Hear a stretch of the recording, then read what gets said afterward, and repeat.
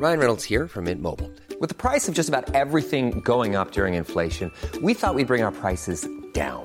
So to help us, we brought in a reverse auctioneer, which is apparently a thing. Mint Mobile Unlimited Premium Wireless. How to get 30, 30, how to get 30, how to get 20, 20, 20, how to get 20, 20, how to get 15, 15, 15, 15, just $15 a month? Sold! Give it a try at mintmobile.com/switch.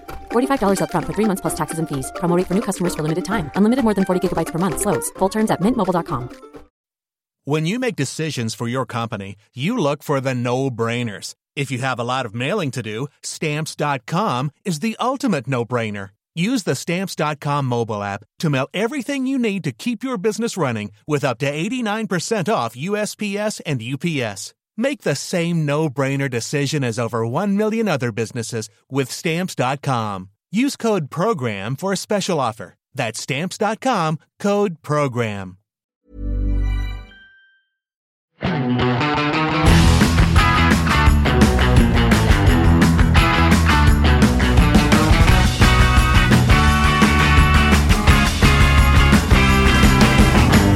I dag lytter du til meg, Håkon Sæbø.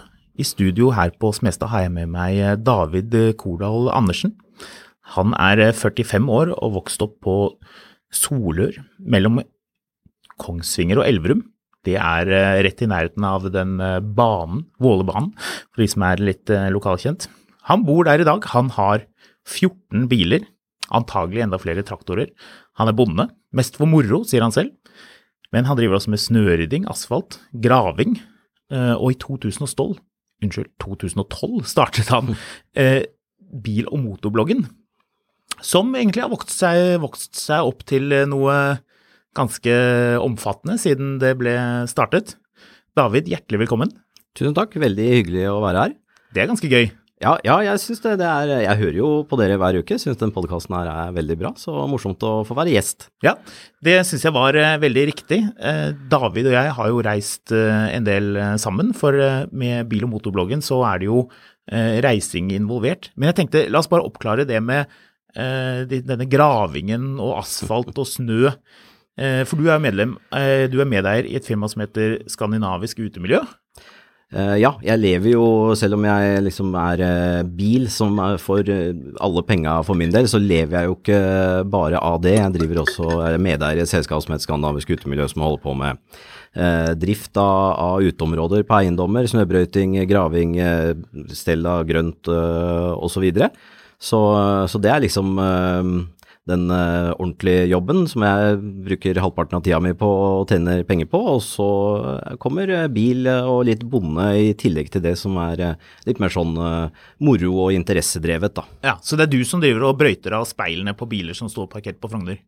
Ja, nesten. Vi holder ikke på med brøyting av vei, bare plasser og private områder for både offentlig sektor og borettslag og næringseiendommer og sånn, så akkurat I gata på Frogner det ikke vår feil, men inne på eiendommen kan det være oss. Men det ganske vanskelig å få disse store traktorene, for det store traktorer som driver og durer rundt, og det går ganske fort. Og på en måte klare å få til det og liksom manøvrere seg rundt, det ser jo ikke så lett ut. Nei, det ikke det. Det jo trangt I Oslo, og Oslo må jo på en måte måkes av alle disse traktorene som til vanlig går på gårder rundt omkring på Østlandet, for da slipper man å måtte kjøpe inn alle maskinene som skal måke hele Oslo, som kanskje jeg vet ikke, 1000-1300 maskiner.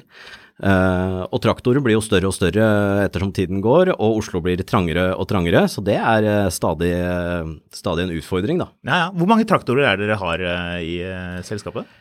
Vi har I drift 35 omtrent, tenker jeg. Ja, det såpass, ja. Ja, og det traktorer som går tilbake på landet og brukes til bondeting om sommeren og våren? Ja. Det jo sånn Oslo har blitt på en måte måkt I alle år, at det bønder fra Østlandet som på høsten kjører de traktoren sin inn til Oslo, og så parkerer han der, og så jobber de for oss eller en av våre konkurrenter, og hver gang det snør så ringer vi til bonden, så kommer han inn, setter seg I traktoren sin og kjører sin faste måkerunde og reiser hjem igjen. Ja.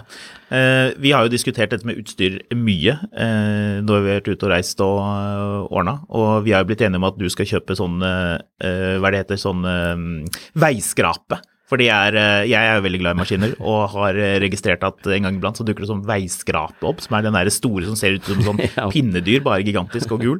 Veihøvel, ja. Høvel, ja. Veihøvel, det liksom... det på toppen, det ikke det? Ja, det på toppen. På utstyrslista det på toppen, og det den mest krevende anleggsmaskinen å kjøre. Ja. Så det ganske kult å ha en veihøvel, da har du vunnet, altså.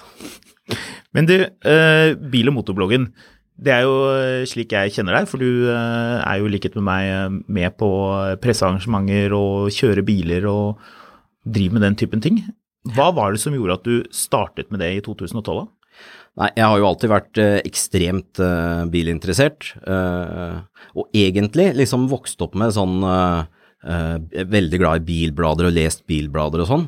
Og så tenkte jeg alltid at det å liksom kunne bli, å være biljournalist den absolutte drømmejobben, og så har jeg bare tenkt at det jo ikke mulig å få til det etterpå, og så har jeg jo skjønt at det mulig, men uansett, det endte opp tilbake i 2012 så var det jeg og en kamerat som endte opp med å diskutere bil og snakke om bil veldig ofte når vi traff hverandre en sjelden gang i et familieselskap og sånne ting, og så fant vi ut at hvorfor ikke starte en nettside og skrive om bil da.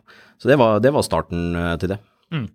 Og da begynte dere ikke med å reise så mye, men dere lånte biler i Norge som dere kjørte, var det sånn? Ja, altså i starten bare skrev vi om bil, litt sånn, nesten sånn kommentar-spalteaktig litt innimellom, og hvis det var en nyhet vi syntes var kult og sånn, og så begynte vi å få litt rann lesere, selv om det var litt sånn uregelmessighet i publiseringer og sånne ting når de kom.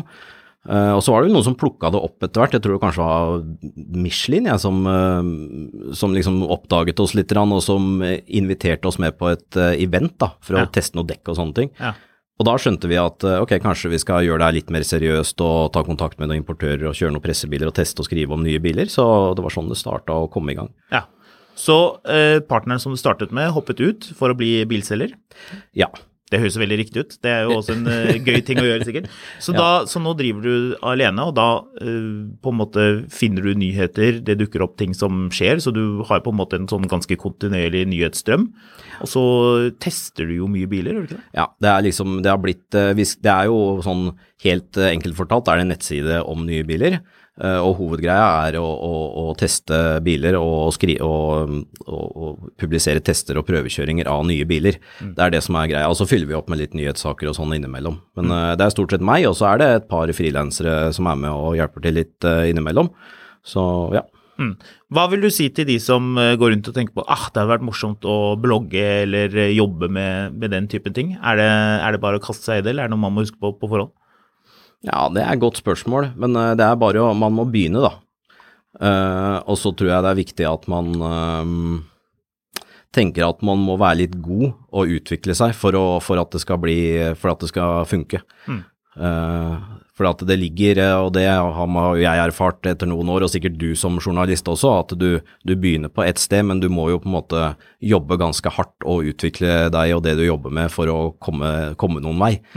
Så, men du god til et eller annet, enten det å ta bilder eller video, eller stå foran et kamera og snakke eller et eller annet, så det jo bare å kjøre på, det ikke det? Jo, det jo egentlig det. Ja. Man må jo bare få det ut. Jeg tenker at hvis man liker å skrive, skriv mer. De som spør meg, hva det som skal til på en måte? Det å raskt kunne identifisere hva som en god sak, og liksom begynne å skrive, ja. Ja. Og skrive, nå kanskje... Jeg vet ikke, det ikke det, skriving jo liksom, det jo så mye video og podcast som vi på nå, men jeg har jo troa på det med gode artikler fortsatt da, velskrevne, gode, grundige artikler som kanskje får deg til å le litt og smile, og ikke minst når det gjelder biler, og tar deg med inn bak rattet, og så du liksom kan føle litt på hvordan det kanskje å kjøre den bilen. Det jo noe av det viktigste vi som kjører masse nye biler videreformidler, for det jo ingen andre som kanskje kan ha helt det samme vurderingsgrunnlaget, ikke sant? Ikke for å høres, men ikke sant, for å kunne si noe om en bil som bra, så bør du egentlig vite hva sammenligningsgrunnlaget Nettopp. Og det ganske få som har det, men hvis du driver med biljournalistikk, så har du det grunnlaget. Ja. Nei, det hjelper å ha litt, liksom egentlig bare kjøre biler, rett og slett. Det var det jeg begynte med. Jeg jobbet på et auksjonshus, og der var det jo en hel haug med biler. Jeg fikk ikke kjørt i så veldig mye, det var jo masse annet å gjøre. Men bare det, og hvis det var liksom noe som var ekstra spesielt, og prøve å liksom få litt sammenligningsgrunnlag, det hjalp litt grann. Ja, absolutt. Og du får liksom... Før jeg begynte å skrive om bil, så hadde jeg ganske bastante meninger om hvilke merker jeg likte og ikke likte og sånne ting. Ja. Men så skjønner du jo det når du begynner å kjøre alle biler, at sånne ting forandrer seg jo veldig etter det. Ja. Vi skal jo definitivt tilbake til hva du liker, disse 14 bilene, eller der omkring, for det er vel sånn cirka 14 biler. Når det blir så mange, så er det vanskelig å holde styr. Ja. Men når det kommer til bil- og motorbloggen, hva er det som engasjerer mest? Er det Bentley, Continental GT Speed, eller er det ny Volkswagen ID4 GTX som på en måte trekker leserne? Det er litt forskjellig egentlig. Noe er sånn opplagt, det er sånn som ikke sant, BMW iX og i4 klikker jo veldig bra nå i år. Så sånne storselgere i det norske markedet er alltid populært, og så kan det være populært med sånn MAMG og sånne ting ofte. Nå snakker jeg hva som virkelig tar av og er kjempepopulært da. Ja. Og så er det noen sånne en av de mest leste sakene hos oss i år er Mercedes E-klasse stasjonsvogn diesel ladbar hybrid. Ok, sier du det? Så sånne artikler kommer innimellom som går kjempebra. Ja. Så det er ikke så godt å si alltid, men du har jo en idé om hva som blir populært, men det er også litt viktig for meg. Jeg ønsker egentlig å skrive om alle biler. Jeg ønsker ikke å prioritere de som jeg vet blir populære i Norge, fordi jeg føler litt på at det er viktig at, og det er jo dere i Finansavisen kjempeflinke til også ha et bredt spekter, sånn at vi viser leserne hva som er mulig å kjøpe der ute, og ikke bare de 4 mest populære bilene. Du er jo litt grann på Instagram også, bil- og motorbloggen, hvor du filmer bilene og prater om de. Det må jo være ganske populært da. Jeg pleier å se på det hvis du er på en lansering som jeg ikke har mulighet til å dra på, og du er i Spania eller et eller annet, og går den runden rundt bilen og på en måte gir det der tekniske innblikket og liksom får litt følelsen av størrelsen og sånne ting. Det er vel sikkert en del som følger med på. Ja, det har blitt populært. Jeg vil jo liksom spare en del til artikkelen om hvordan bilen egentlig er, men å på en måte vise bilen og fortelle hva det er, det gjør jeg på story på Instagram-kontoen vår, og det havner også på Facebook og på, det er et sånt felt på nettsiden, hvor du kan se den storyen. Men du, bilene dine, vi må jo ta det. Det vet jeg at folk har lyst til å høre om, for det er alltid morsomt å høre hva andre gjør med bilparken sin. Alle de som lytter nå har jo enten en Passat eller man kjører en ny iX eller et eller annet, men man har jo alltid lyst på noe mer. Og jeg var i en middag her forleden med en felles bekjent av oss og begynte å snakke om Panda, Fiat Panda, og selvfølgelig da Fiat Panda med firehjulstrekk, som jo er den tøffeste, eller Fiat Panda med firehjulstrekk Carabinieri-bil, altså den der politibilen som de har kjørende, som er sånn blå med rød stripp på, som bare ser dødstøff ut. Du får lyst til å ta på sånn raske solbriller og ha gunner, og ja, for de som har vært i Italia så vet de hva vi snakker om. Men så snakket jeg med noen andre som også ble veldig keen på en sånn Panda her forleden, og skal til Italia, så du må ta med deg en Panda opp da, så eier vi den sammen, eller et eller annet sånt rart. 14 biler, hva skal vi bare ta og gå igjennom, rett og slett? Ja, det kan vi godt gjøre. Kan vi ikke bare, eller vil du begynne med noe av det mer quirky? For noe av dette her var litt sånn, litt vanlig, og noe var langt ifra vanlig. Ja, det er veldig spredt. Vi kan godt, men jeg har jo en sånn, jeg liker alle biler egentlig da. Ja, for det reflekterer denne samlingen, som vi jo kan kalle det, veldig grundig. Det er ingen BMW-er. Det sårer jo meg, selvfølgelig. Ja. For halvgammel BMW er jo der mitt hjerte ligger. Eller Jaguar, det er for så vidt ingen Jaguarer, men du har jo hatt var det ikke en S-type du hadde? Ja, det stemmer. Jeg har jo selvsagt en stygg, men veldig god Jaguar. Men nei, jeg har ikke noe BMW akkurat nå, men tro meg, jeg er på Finn hver dag og kjøper nesten en hver dag, selvsagt. Ja, du kjøper nesten hver dag. Ja. Men jeg har hatt noen BMW-er, men en av de beste bilene jeg har hatt er en sånn halvgammel BMW. Det var en E39 528 manuell. Ja.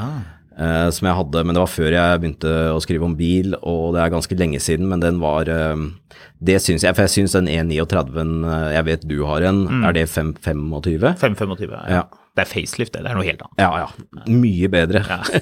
Men det noe med E39 som det har dere jo snakket om, kanskje nok om her i podden, men, så jeg skal ikke dra ut det mer, men jeg synes det sånn for sin tid, så det ikke mange biler som var bedre enn den da det på lanseringstidspunktet, altså. Men Audi, sier jeg, Mazda RX-8. Ja.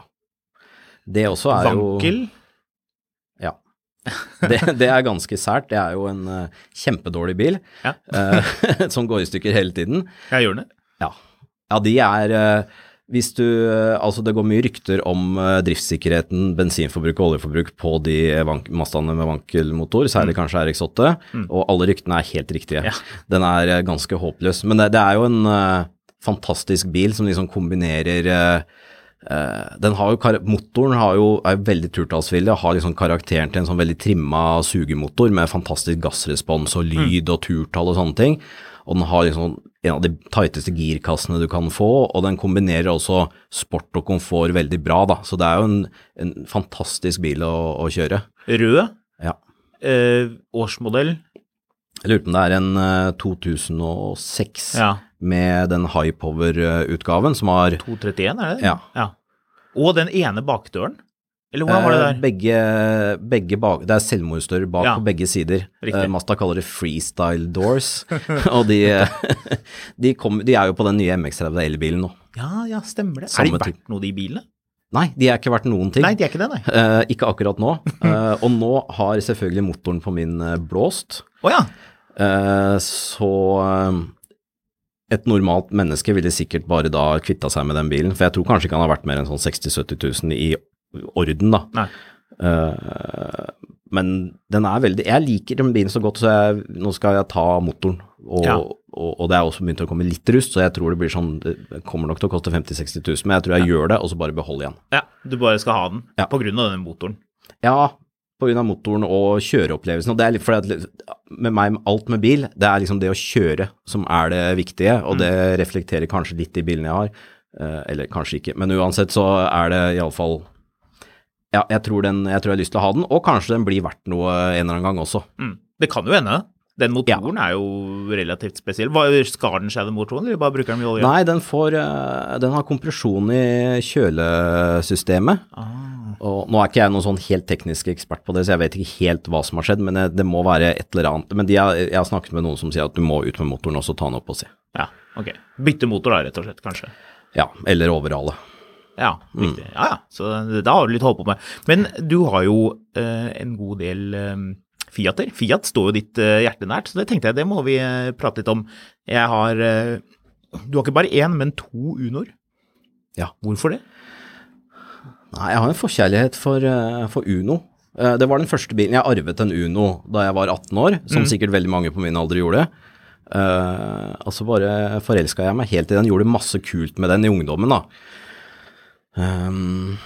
Og så har jeg kjøpt igjen et par etterpå, og det liksom, det ikke verdens beste småbil egentlig, men det et eller annet med den som jeg bare digger, elsker å kjøre en sånn bil. Den jo litt sånn, du blir glad bare av at den går, ikke sant? Det veldig sånn enkelt å få glede ut av den. Ja.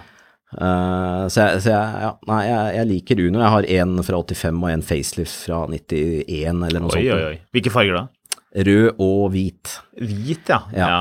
Det ikke så dumt. Nei, jeg synes jeg liker de bilene. Så har du en Alfa? Ja. Hvorfor? Nei, det var en dårlig... dumt spørsmål, kanskje? Ja, eller det kanskje et godt spørsmål likevel, ja. Det var altså jeg gjør mange dårlige dealer, men den dealen der var kanskje den dårligste jeg har gjort, den med den Alfaen. Jeg glad i motorsykler, og hadde en Aprilia Tuono 1000R, som de som vet om det ganske heftig råsykkel. Og så fikk jeg en sånn idé om at jeg burde bli mer fornuftig sånn økonomisk, og spare inn litt på å selge noen biler, og liksom rydde opp litt. Dette mange år siden da, eller i hvert fall 10 år siden, og så Så fant jeg ut, hva om jeg bytter den motorsykkelen i en stasjonsvogn? Det er jo veldig fornuftig. Mye smartere. Ja. Og da bytta jeg til meg den Alfaen, vi bytta likt. Og i dag er jo den motorsykkelen verdt fortsatt 100 000 eller 80 000 kanskje, og Alfaen er jo ikke verdt noen ting. 8, cirka? Ja, kanskje ikke det heller, for jeg tror faktisk den her har skjært seg. Det var det jeg skåret til det nå. Ja, okay. Så den er litt dårlig stilt. Nei, den er egentlig på vei til fyllinga, tror jeg. Ok, den er det, ja. 156, er den også rød, eller? Den er sølvfarga. Ja. Men med sånn Ferrari-beige interiør? Nei, grått interiør. Okay. Det er en 2004 facelift med 1,840 hester, sånn med variable ventiltider og Twin Spark. Ja. Som og så var jeg ikke, det er visse ting på den Alfa 156 som er helt fantastisk, sånn som styringa, hvis du sammenligner med nye biler i dag med elektrisk servo og sånne ting, så er den helt gull liksom, og så andre ting føles kanskje ikke så spesielt da. Nei, det er litt der, men nå hoppet vi jo over en Fiat som jeg er veldig glad i, og som jeg blir glad i hver gang jeg ser, og det er jo selvfølgelig, det er ikke Punto som du også har, men Panda. Ja. Fortell. Nei, Panda, hva kan du ikke like med en Panda? Den er jo bitteliten, og jeg har jo den andre generasjonen, det er en 2005-6-modell med firehjulstrekk, og så er det selvfølgelig den originale Pandaen fra 1980, som jeg må bare få meg en sånn, den står veldig høyt på lista nå. Men selv en sånn litt moderne Panda er ganske kul, og særlig i firehjulstrekk. Den har jo masse sånn, den ser jo rar ut, og den er så liten at den er veldig morsom.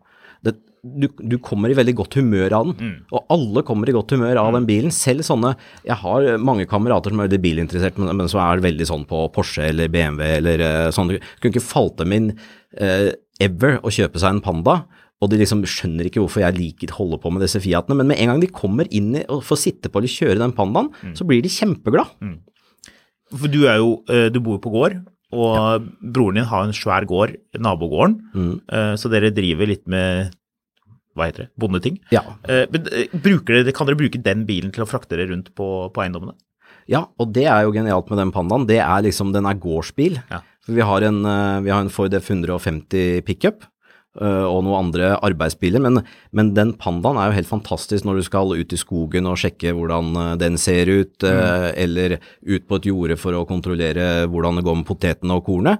Så kan du bare kjøre overalt med den. Den har fantastiske terrengegenskaper. Ja, for det sender ordentlig kraft bakover. Ja, men den er ikke permanent, sånn som den første generasjonen har jo en sånn manuell innkobling og et sånn der østerriksk Steyr-puck-opplegg eller hva det er for noe. Ja, selvfølgelig. Mens den her har litt mer sånn viskosekløtsj mellom og sånne ting. Ja, som er turtall da. Ja. Men den er utrolig i terrenget, og den har jo ingen overheng, hverken foran eller bak. Nei, sant. Og så er den så liten, og det i seg selv at den er så liten gjør jo at du kan kjøre mange steder hvor du ikke kommer fram kanskje med en Range Rover som egentlig har mye bedre terrengegenskaper. Ja, for du kan liksom snike den mellom trær og busker og nettopp. Ja, gøy. Så egentlig så er dette terrengbilen, en av terrengbilene dine da? Det er den eneste terrengbilen jeg har akkurat nå. Ja. Jeg tror ikke jeg har noen andre med firehjulstrekk. Nei, for den Forden, jeg tror vi må tilbake til Ford, for det blir en liten Ford-bit. Ja, det blir en Ford-bit. Ja, dette er jo, jeg skal ikke lyve, dette er litt av grunnen til at jeg veldig gjerne ville at du skulle komme til podcasten, fordi du har jo en Ford som jeg har siklet på i alle år, så det kommer vi tilbake til. Men når vi må bare runde det med Panda, fordi de originale Pandaene fra 80-tallet begynner jo å bli ganske dyre, og jeg tror liksom vi snakker sånn på norske skilter, kommer ikke en sånn bil å koste rundt 150 000? Er det liksom, synes du det er verdt det?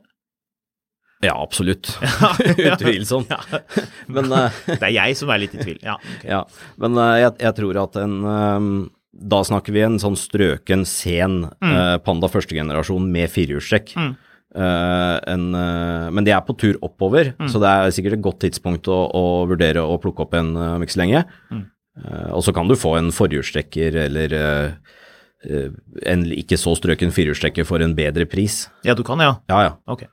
Så det kommer an på litt, men det er så lite tilgang på det i Norge at du som regel må hente i Italia eller Tyskland, og hvis du liksom først skal gjennom den prosessen, hvorfor ikke legge på litt til og få en veldig bra en, og de uansett på vei oppover i pris da. Hadde du turt å bruke den da, hvis du hadde den? Ja. Og ikke bruke en bil, biler til for å brukes. Ja, de må kjøres. Ja. Punto har du også? Ja. Det en Fiat jeg ikke egentlig så veldig glad i. Men den kjøpte jeg ny. Den kom jo, den siste generasjonen Punto kom i 2005-2006, tenker jeg. Og jeg bare så bildene av den og tenkte i 3D sånn sportutgave med litt senka 17-årsfelger og sånn. Giugiaro design. Flotteste småbilen ever, og jeg elsker jo småbiler. Hvite felger vel? Hvite, ja, det satt på sånne litt sånn rally-inspirerte OZ Racing-felger. Så jeg kjøpte en sånn nesten ny da, importert fra Tyskland. Og så egentlig, den deler jo plattform med Opel Corsa, og har liksom, jeg følte den har mistet litt av det der glade italienske, lette, kjøreglade tingen som de eldre Punto og Unoene hadde. Men så jeg elendig på å selge biler. Ja, det får du ikke til. Nei. Jeg er veldig flink til å kjøpe uten å prute, og får ikke til å selge. Så den bare har jeg fortsatt. Ja, så du bare liksom, jeg tar den for å liksom sikre deg bilen, og så henter du den, og så ser du, shit, egentlig burde jeg ha gått litt ned i pris. Ja, man bør jo alltid prøve å prute litt. Ja. Og sånn som den Puntoen her brukte jeg kjørte den jo bare et par-tre år etter jeg hadde kjøpt den, og så gikk det kanskje et par-tre år hvor jeg lånte den bort til venner og familie og sånn, og så hadde den gått så 80-90 000, og så tok jeg en full service med regreim og alt, og tenkte nå den helt strøken, nå skal jeg selge den mens jeg kan få 100 for den liksom. Rygget den inn i garasjen, og der sto den sammen med mange andre biler også, i 7 år. Klar til å selges. Ja. Og så tenkte jeg, den kan jo ikke bare stå der. Nei. Så da startet jeg opp igjen og bytta et hjullager og et par bremseskiver, kjørte den på EU og fikk en godkjent, og siden har jeg brukt den litt. For bilen blir, den går i stykker bare å stå, selvfølgelig, for det en Fiat. Det skjer det jo. Ja, men det var ikke mye som hadde gått i stykker på den, altså. Nei. Men det var den bilen du kjørte hit i dag, var det ikke det? Ja, den kjører jeg hit i dag. Den bruker jeg litt sånn for å få logistikken min til å gå opp, for den litt vanskelig med både pressebiler du skal teste, og jobb i Oslo og bo i Hedmark og sånn. Ja, ikke sant. Jeg ser jo, vi forflytter oss over til et nærliggende land, Frankrike. Du har jo selvfølgelig fransk bil også, Renault 4. Ja, jeg har 2 biler som sånn familieklenodier. Det jeg har den Renault 4 som faren min kjøpte ny i 1976, og den trenger litt, det noen motorgreier med den, men den har gått veldig lite og alltid stått inne og sånn. La meg hete, motoren gått i stykker? Det helt riktig. Ja, riktig, ja. Den var det en sånn feil med det ligger i familien, dette her. Ja, det tydeligvis. Ja. Det var en eller annen feil med den på 80-tallet, hvor den gikk varm, og de bytta toppakning og radiator, og den gikk fortsatt varm, og så fant man ut av kanskje en sprekk i toppen. Ja. Så ble den tatt opp, og så ble den aldri satt sammen igjen. Ja, det sånn typisk sånn, man leser annonser på biler, og liksom leser at for noen år siden eller et eller annet, så det byttet, eller man har byttet toppakning. Ja. Man må ikke forveksle toppakning med dekselpakning, det 2 veldig forskjellige ting. Ja, det forskjellig. Men det sånn, jeg har inntrykk av at det en del som liksom bytter i pakningene, og liksom, det jo den som sitter liksom mellom blokka og toppen, som jo egentlig veldig kritisk, for der går jo kjølevannet, det vet vi jo. Ja. At det ofte ikke funker så veldig bra, at liksom feilen eller liksom problemen kan komme tilbake, som du sier, en sprekk da. Ja, og kanskje også, det å bytte toppakning jo en jobb som bør gjøres av noen som kan det, og du bør sende toppen inn på plansliping til noen som kan det, og da blir det jo bra. Men hvis du prøver å gjøre det selv, kanskje ikke. Kanskje ikke.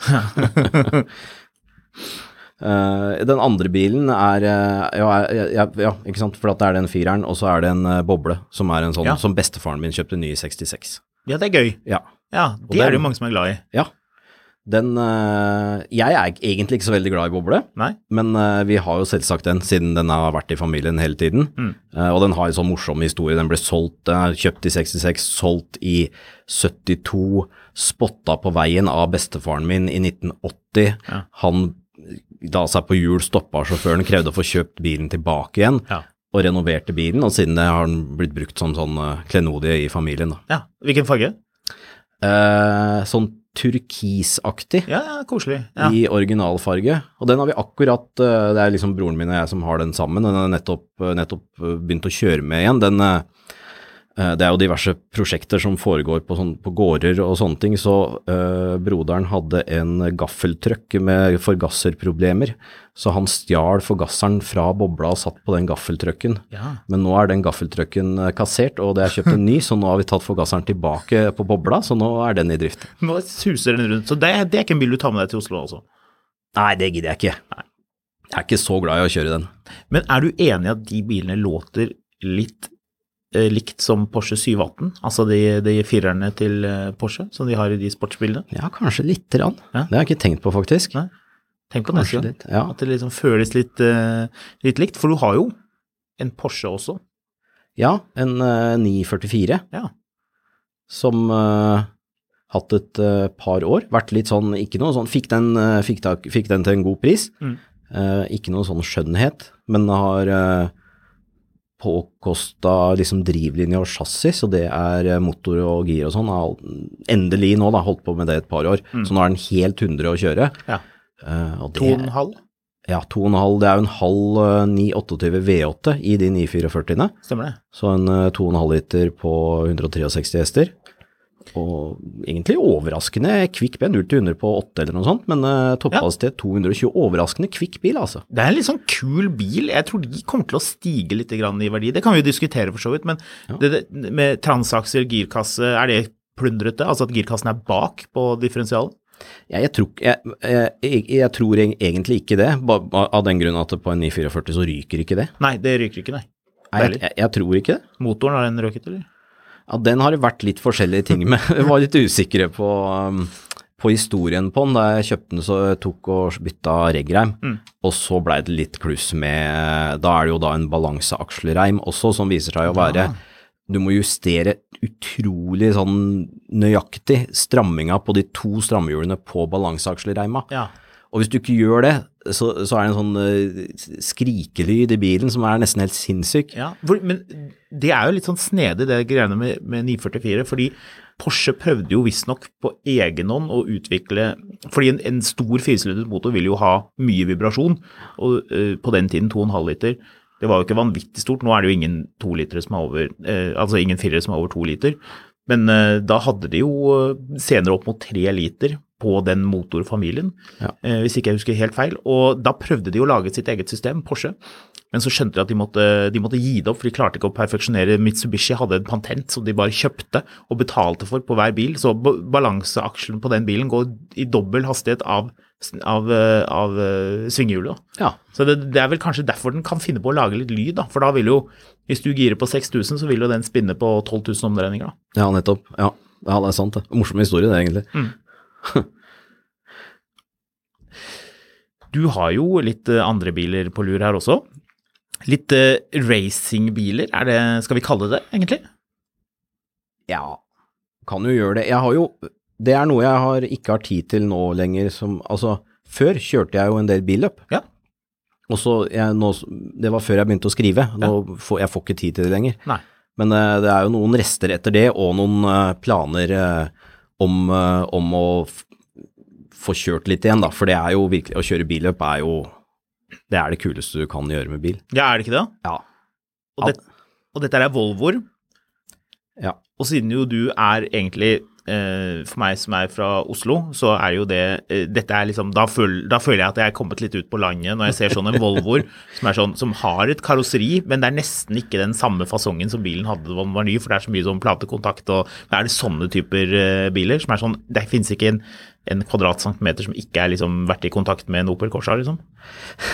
Nei, ikke de to jeg har nå egentlig, jeg skjønner hva du mener, det litt mer sånn bilcross-biler, og det bilcross jeg har kjørt mest, som kjempemoro, men jeg har ikke noe biler av det nå, men jeg har sammen med en kamerat som heter Glenn Mikael Solberg, har jeg en Volvo 245 rallycross-bil, som litt mer...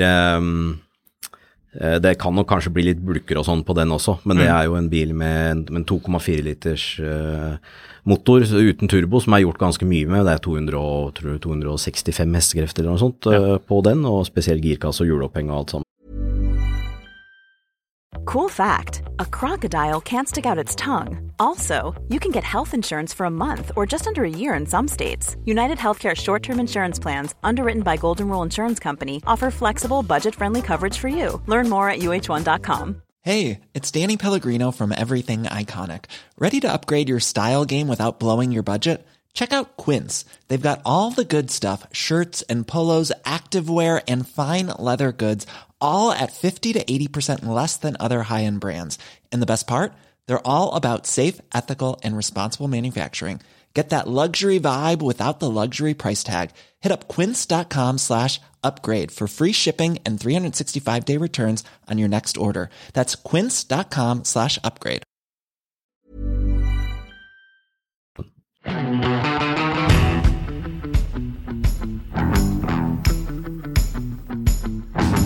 Jeg tror vi må hoppe videre til indrefileten av din bilpark. Du har jo 2 Forder. Du nevnte så vidt den ene. F-150, som jeg velger å kalle den, med en litt spesiell drivlinje, er det ikke det? Ja, den har manuelt gir, som er ganske uvanlig, sammen med V8. Ja. Hvilken V8 er det? 5,7? 4,6. 4, ja, ok, ja, for den er jo ikke så gammel. Nei, den er ikke gammel, den er fra 2000, eller den er jo gammel, men det er ikke sånn veteran liksom, den er fra 2000 kanskje, 99 eller 2001, noe sånt, en eller annen, altså jeg har jo alltid hatt pickup på grunn av gården, og jeg har en svakhet for amerikansk Ford pickup. Jeg ser på Chevrolet og Dodge og sånn også hele tiden, men jeg liksom ender alltid opp med en Ford. Jeg har hatt F250 diesel i mange år og sånne ting. Det er tøft. Ja. Og så dukket den her opp for noen år siden på Finn. En eller annen oljearbeider tatt med fra Texas til Stavanger eller et eller annet. Ja. Så det er en bakhjulstrekker med 4,6 V8 og manuelt gir, som er en utrolig uvanlig kombinasjon, men jeg elsker jo, det er også en av mine store greier, at jeg elsker manuelt gir, vil ha det i alt, og en sånn type amerikansk bil blir jo ganske mye morsommere å kjøre med manuelt gir. Det forsvinner liksom ikke masse krefter i en sløv automat, og den pickupen har jo, det er jo liksom en 1 meter lang, sånn spett nesten, som bare går rett ned i girkassa.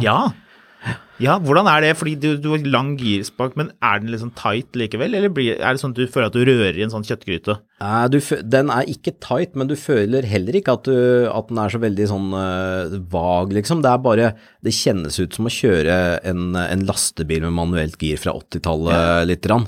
Og du må ta deg litt tid og liksom legge sånn passe trykk når du fører girspaken, så den kan få løpe inn i neste gir og sånn. Ja, så du lar den bestemme litt grann, og så liksom, den hopper inn av seg selv nesten. Ja, mer eller mindre. Du må kjøre med litt feeling, men den bilen går jo mye bedre og drar bedre, bruker mindre bensin og altså alt unntatt kø. Hadde jeg kjørt i kø i Oslo med den, det hadde jeg ikke giddet, men det gjør jeg ikke. Men er det sånn type sånn søndagsbil, eller bruker du den på? Det er gårdsbilen, den har broren min og jeg sammen. Så det er en av bilene som brukes som gårdsbil, og drar tilhenger og hiver en potetkasse på planet og sånn type ting. Ja, for det er det dere driver med, poteter, er det? Poteter og korn, ja. Korn. Men så er det da kronen på verket, som er den snurrige bilsamlingen din. En bil jeg ble meget glad over å høre at du hadde kjøpt. Jeg hadde jo selvfølgelig sett denne bilen på Finn selv og tenkt, dette var jo egentlig morsomt, men kanskje litt spesielt for meg å kjøre rundt i Oslo. Jeg føler liksom det er litt mer i orden å kjøre det når man bor der hvor du bor, ikke så langt unna Elverum. Er det ikke litt sånn? Jo, det er kanskje litt mer godkjent med sånne biler på bygda. Denne bilen har du sett mange ganger før, kjære lytter, i diverse amerikanske filmer og serier, og egentlig på nyhetene og rundt omkring. Det er en Ford Crown Victoria Police Interceptor, er det ikke det? Ja, P71 Police Interceptor. P71, ja, det er kult. Den er jo da gigantisk og har et kjempestort bagasjerom og stor sånn der klaff over og enda større panser. Så det er plass til mange kjeltringer som du kan slenge opp på panseret. Ja, det er en, og den er sivil, så den er kjørt av en eller annen sånn etterforsker i sør i California. Ja, vet du det, at det er det den har brukt til? Ja, visittkortet hans lå i hanskerommet da jeg fikk bilen. Så den er sånn mørkeblå, sivil, og og disse karakteristiske sorte, brede stålfelgene med en sånn liten navkopp på midten. Ja, for de er ganske brede hjul på de bilene, selv om de ikke ser sånn ut, for de må jo gripe mye når de skal fange kjeltringer. Ja, nettopp. Så det er mye med den bilen som er litt overraskende sånn sett, med kjøreegenskaper og sånn, for det er mange forandringer mot en vanlig Crown Victoria. Ja. Men det er, du ser ut som hvis du setter på deg en dress og liksom svinger inn i en gate og bare går ut av den bilen, da burde jo folk tro du er FBI-etterforsker eller noe sånt. Ja. Så din er blå, brun hadde for øvrig også vært godkjent. Ja. Det er vel så riktig. Det er vel kanskje litt mer sånn sørstatene som bruker i det, eller sånn FBI-biler, jeg vet ikke. De brukte de bilene til absolutt alt. Ja, og de hadde en sånn brunbeige en til salgs hos han som hadde kjøpt disse her på den aksjonen når vi kjøpte bilen av, men den hadde sånn fangebaksete, så det var glassfiber, støpt ut i glassfiber bak liksom, formen til en person på hver side bak, med sånn stort hull til å ha hendene i håndlenker på ryggen. Det er genialt. Ja. Og tenk så praktisk hvis noen skulle finne på å tisse på seg, som man jo gjerne gjør hvis man blir litt redd og havner bak en slik. For det er dreneringsplugg også. Ja, det er det, ja. Glimrende, jeg tenkte på alt, Men, og din det er 2006. Ja, noe sånt, ja. Kult, ja. Har du gun rack? Eller var det på den bilen? Nei, det var det ikke. Nei, det var det selvfølgelig ikke, for det var jo en sivil bil. Ja, men det var, den hadde heller ikke sånn kufanger foran. Nei. Men den har stab-proof seatbacks på forsetene. Oh yeah. Hva er det for noe mer den har? Er det praktisk på bygda, egentlig? Ja, du vet jo aldri. Man vet aldri, hvis du er kjørende på fest. Så... Ja, kjøre på fest eller på cruising eller litt råning i gata, så kan det skje. Jeg ser for meg lokalavisen er sånn David kjøpte entusiastbilen, lite visste han at den skulle redde livet. En eller annen sånn fyr som ble... Ja, nei, men det er bra. Ja, det hadde vært en hyggelig overskrift å fått. Ja, men du har lykt. Ja, det er søkelys på den. Søkelys, ja. Et på hver side på avstolpene foran, med en sånn slags mekanisk joystick-styring på innsiden, så du kan liksom lyse etter tyvene mens de løper inne i skogen og sånne ting. Og så hva er det for noe mer av? Det sitter jo sirener og blålys og masse sånne ting på disse bilene. Som er skrudd av da? Ja, de har skrudd av kontrollboksene for de, bare klippet alle ledningene. Ja. Og det er jo sånt man helst ikke skal å kjøre. Jeg forstår jo det. Du kan ikke kjøre rundt med blålys. Nei, det blir litt eller er det rød og blå på de bilene? Ja, det er rød. Sånne små dioder som er foran. Det er rød og blå skjult i grillen, og så er det blitsere i hovedlysene og blinklysene på siden som er hvite. Ja, så det er litt av et lysshow hvis det hadde vært koblet til. Ja. Da fjernlysene går sånn hver sin sånn, da vet du at når du ser de små og lysene som går sånn her, litt sånn på sånne store diesellokomotiv i USA når de bare durer av sted, da vet du at da er du i trøbbel, rett og slett. Ja. Da må du stoppe. Vi kaller det jo på en måte sivil, men den er jo ikke veldig sivil, den bilen. Altså hvis du hadde kjørt den i USA, det er jo en egen sånn greie sånn blant bilentusiaster i USA, at man liksom kan bli litt irritert på folk som kjøper de bilene. Hvorfor kjøper de og kjører de rundt som vanlige personer? Fordi alle blir jo livredd når man ser en sånn bil på veien. Eller altså, ikke livredd da, men man ser det jo overalt. Så når du må kjøre, jeg husker jeg kjørte fra Florida oppover sørstatene, og da, hver gang vi så en sånn bil, så ble vi jo selvfølgelig oppmerksom på det. For det er jo ingen andre som kjører de bilene, stort sett. Nei, og det er litt morsomt, jeg vet ikke hvor, men det samme skjer litt, og det er veldig rart, men det skjer litt når du kjører på motorveien her også. Ja, det er gøy. Hvis du ligger i venstrefilen i sånn passedriv, og så tar du igjen noen, og så ser du at de ser i speilet, og så plutselig blir de stresset og kaster deg til siden og sånn. Ja. Det er en sjelden gang da. Ja. Men jeg vet ikke hva det er med den bilen som gjør det. Nei, ja, det er veldig morsomt. Men det er jo en rammebil. Ja. Og det er Ford Modular V8 4,6. Ja. Ja, så det er vel egentlig samme motor som i den pickupen. Ja. Ja. Så nå er det jo ikke forgasser, men det er jo sikkert noen andre deler broren din kan flytte over hvis han behøver det. Hvis han må stikke av med et eller annet, ja. Jeg håper ikke det, men den har samme motoren, 4,6. Det er jo den motorserien med 3-ventil. Ja, Er det ikke det? Eller? 5,4 og 4,6 liter, Ja. lansert på førsten av 90-tallet som en sånn storsatsing. De la masse penger inn i de motorene, og de har overliggende kammer blant annet. Ja, ok. I motsetning til Chevrolet som kjørte støtstang ganske lenge. Ja, riktig. Så, nettopp. Så det er en overliggende kam per bank? Ja, og tror jeg, ikke arrester meg på det, men jeg tror faktisk jeg har 3 ventiler per sylinder. Ok, ja. Fancy greier til å være amerikansk på den tiden. Ja, riktig. Så det er ikke pushrod, nei. Men det er ganske solide, så det var jo en av bildene hvor motoren ikke har røket dette da. Ja. Den går foreløpig bra. Litt sånn turtals, disse motorene er litt turtalsmotor, som også er litt overraskende. Så de går utrolig bra hvis du jager de på høyt turtall. Det er liksom der toppeffekten er, som du ikke venter på en sånn svær V8. Men det må jo være litt kult hvis du har plass til det, og du kan gjøre det, og liksom bare sånn føle at du er i en sånn high speed pursuit. Den der, når du ser på det som filmer fra USA, spesielt sånn dashcam og sånne ting, altså ting som er mer sånn real life, men hvor de liksom skal ta noen, og du bare hører at de bare gir flatt jern, og bare drar ut turtallet gir etter gir, det er ikke så veldig mange gir, men den der lyden av den der litt sånn dempede V8-en, bare sånn, ikke sant, i Europa, da er det, V8 er liksom kult, da virkelig mener man det, i USA er vi liksom, V8 er default, det er det alle har, det er bare den lyden den bilen lager, og det er tøft. Så du gjør det litt, gjør du ikke det? Ja, må jo kjøre den, må jo bruke den. Og den her P71-utgaven har ganske mange oppgraderinger mot en vanlig Crown Victoria for privatmarkedet. Den har jo blant annet tannstangstyring i stedet for snekkestyring. Så den har sånn overraskende, den er jo akkurat like direkte på styringen som en moderne Ford Mondeo eller noe sånt, ikke sant? Som er veldig rart, for du tror ikke det. Den har helt andre fjerde dempere stabsdag, og disse her breie 17-toms stålfelgene med liksom ordentlig sånn dyre Goodyear dekk i 2,45 bredde, tror jeg.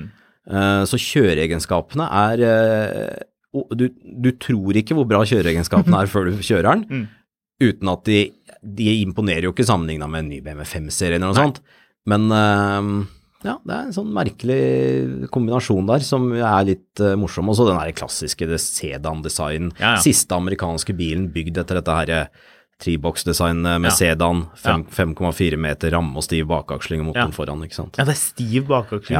Men det er forsterket diff og girkasse på de bilene, er det ikke det? Ja, girkassa har for øvrig, den har øket på den bilen, så den har akkurat kommet tilbake fra verksted med en enorm regning på nyoverholdt automatkasse. Ja, men da har man det da. Da vet man at det ikke skjer nytt. Ja, for det føler jeg at det skjer alltid når jeg kjøper en amerikansk bil, så går den girkassa, så må jeg bruke 40 000 på overall, men sånn er det. Ja. Riktig, ja. For det jeg har hørt er at de politibilene kan få en del slitasje fordi de står så innmari mange timer på tomgang, at motorene bare går, at det liksom kan racke opp liksom tusenvis av timer bare på å stå og gå litt grann. Ja, det er helt riktig, og det er faktisk timeteller, sånn at på kilometertelleren i dashbordet, som er digital, du kan trykke på en knapp, så skifter du mellom miles og timeteller. Hours, og den bilen her har gått 7500 timer, og det er sånn mye, og det er sånn at traktorer og anleggsmaskiner er jo timeteller, og det er ganske mye på en traktor i hvert fall. Så han har sittet da, men mest sannsynlig da ikke gått på turtall, men rett og slett sittet, fordi det er jo California-bil, så da skal du ha aircondition på, og bensin er gratis, så why not? Spise sandwich og følge med på hva nå denne, vet du hva han fyren drev med? Jeg tror han etterforsket trafikkulykker. Ok, sier du det? Ja, så han tøffet rundt og på en måte sjekket hva som hadde skjedd. Sikkert hvis det var en alvorlig ulykke, så kom han litt etter ambulansen, og så sto da denne bilen på tomgang bak der, mens de holdt på der et par-tre timer, og så, Jeg ser for meg at det er... Det passer veldig godt inn i mitt hode, akkurat det der. Nye biler da? Har du noen favoritter for tiden? Vi må jo snakke litt om nye biler og pense litt inn, og kan ikke bare snakke om amerikansk V8. Er det noen elbiler du synes er fancy for tiden? Ja, det er jo det. Vet du, altså på elbil er jeg jo litt i motsetning, det er mulig at det er en brandfakkel, men i motsetning til mange andre, jeg liker jo disse ID-bilene til Volkswagen litt, Styringen? Ja, og jeg liker at de har, fordi, ikke sant, med elbil de er så tunge, og så skal du kontrollere karosseriet, og så skal du ikke ha luftfjæring for å hjelpe deg, og så er det ganske vanskelig å utvikle de chassene så det blir, og det er en del av de nye elbilene som ikke imponerer noe særlig på fjæringskomfort og sånne ting. Men jeg føler at Volkswagen virkelig har liksom lagt sjela si I og tydeligvis brukt mye penger og tid på å utvikle chassisene på de bilene, som at de kombinerer, de ikke noe særlig sportslig, men de I alle fall veldig, og det, ikke sant, det blir jo ikke en sånn bil likevel, og da det mye bedre at den komfortabel og fin og god å kjøre. Og det, så jeg liker faktisk de bilene litt. Ja, det interessant, bra at du tok opp det, for det jeg litt enig I egentlig, at det mange elbiler for tiden, og tror jeg folk egentlig også legger litt merke til, at det en del biler som blir veldig stive, overraskende stive, mer stivt enn liksom den Mondeoen man kom fra, eller en Passat eller et eller annet. Bare sånn, oi shit, dette var litt en sånn hard bil. Og Volkswagen ID5 for eksempel, da, som jo det nyeste av de ID-bilene, det kommer jo masse nye selvfølgelig, overraskende komfortabel egentlig, bare sånn smooth bil. Ja, det tydeligvis mulig, og de jo også av de tyngre I det segmentet, som den der mellomstore SUV-crossover-klassen. Jeg tror de veier 2,2 tonn, de ID4-ene, og jeg tror kanskje Kia EV6 og Hyundai Ioniq 5 og sånn nærmere 2 tonn. Men de får I hvert fall til den komfortbiten ganske godt. Og for meg som når alt kommer til alt, liksom jeg mest opptatt av det å kjøre bilen. Som interiøret kanskje ikke så flott, eller skjermene så kule eller funksjonelle på den ene bilen, så det som på den andre, så det liksom det å og det jo det du gjør mest, du kjører bilen og du skal eie en bil I 5 år, så det vel det som viktigst da, hvordan den å kjøre, det ikke det? Jeg tror det derfor folk blir glade I bilene sine, hvis de gode å kjøre. Ja. Hva du drømmer om å kjøpe av brukt og gammelt nå, sånn at du kan få det inn I låven din og motoren kan rykke? Oi. Det var et godt spørsmål. Men, hva du sikler etter på å finne om dagen? Ja, det noe. Ja. Det masse. Det sånn, problemet at det 3-4 helt forskjellige biler hver eneste dag. Ja. Men en sånt gjennomgangstema, jeg har litt dilla på Renault Twingo, den første generasjonen Renault Twingo. Ja, den søt. Ja, og den tror jeg kommer til å bli ganske hot og populær og kul fremover, for det jo litt sånn med disse her 90-tallsbilene, de har jo vært så liksom ut og kjipe ganske lenge nå, men nå ser du, nå kommer de den der alderen hvor de blir kulere igjen, og da det masse kule greier fra 90-tallet, og den Twingoen jo kjempekul. Jeg har også hatt litt, jeg kan ha dilla på helt merkelige saker som den første generasjonen, nei, ikke første, men andre generasjonen, Mazda 121, hvis du husker den, en sånn sedan, sånn boblete sedan fra 1991 eller 2. Ja. Ja, den føler jeg liksom kommer litt høyt opp på listen over biler jeg virkelig ikke liker. Det veldig bra at det noen som går rundt og drømmer om det også. Ja. Ok, ja, jeg liker det liksom, noen som sier, Ferrari, det det vi har, Ferrari, eller sånn, jeg skulle ønske jeg hadde en Lamborghini, liksom, men du ikke så veldig opptatt av det? Nei, jeg veldig glad I superbiler og Porscher og altså heftige 911 og alt, og det ikke lenge siden jeg var hos Porsche I Suffenhausen og så gjennom museet og 917 og alle disse fantastiske bilene, men jeg litt sånn at jeg får liksom, har mest lyst på biler som jeg har muligheten til å kjøpe. Jeg har ikke noe sånn veldig at jeg drømmer om en ny bil jeg aldri får lov til å kjøpe. Jeg liker å ha noe som jeg kan tenke på noe jeg kan få tak I da. Ja. Det noen nye biler du virkelig ikke liker da? Har du lyst til å driste deg ut på noe du følte at dette her var ikke noe, stay away? Nei, det tror jeg egentlig ikke jeg har lyst til, men det jo jeg vet ikke, jeg synes nye biler, generelt nye biler veldig bra. Irriterende bra nesten. Ja. Og I det så det noen biler som har dårlig rekkevidde. Det det. Ja. Det diskuterer jo Marius og jeg stadig vekk. Det jo lov å påpeke, at det noen biler som har fryktelig lav rekkevidde. Ja, det kan det være.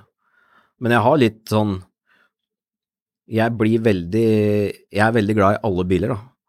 Det litt sånn, og det gjør det ganske lett å skrive om bil egentlig, for du kan bli litt engasjert I alle biler, og det ikke sånn, jeg skriver jo det som ikke bra med de også, men jeg veldig interessert og glad I alle typer biler, og får litt sånn nesten samme hva jeg tester og skal skrive om, så må jeg jo på Finn og se hva koster det å få kjøpt en sånn litt brukt en, eller et eller annet, ikke sant?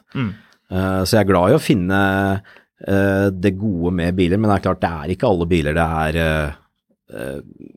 som det veldig bra ting med.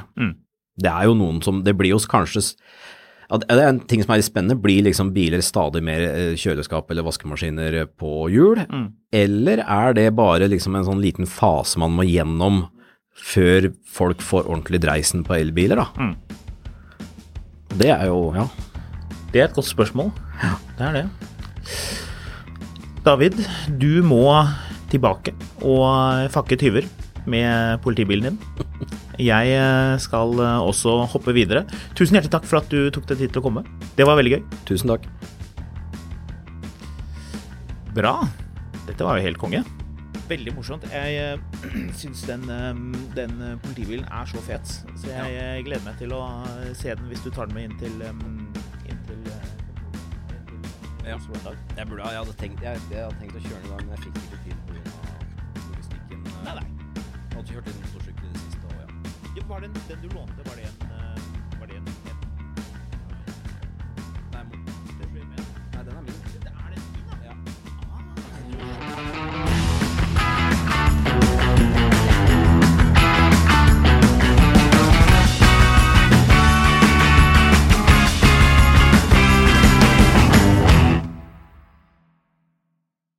Mil etter mil, en podcast om bil, en podcast fra Finansavisen. Programledere Håkon Sæbø og David Kordal Andersen. Produsent Lars Brenden Skram. Og ansvarlig redaktør Trygve Hegnar.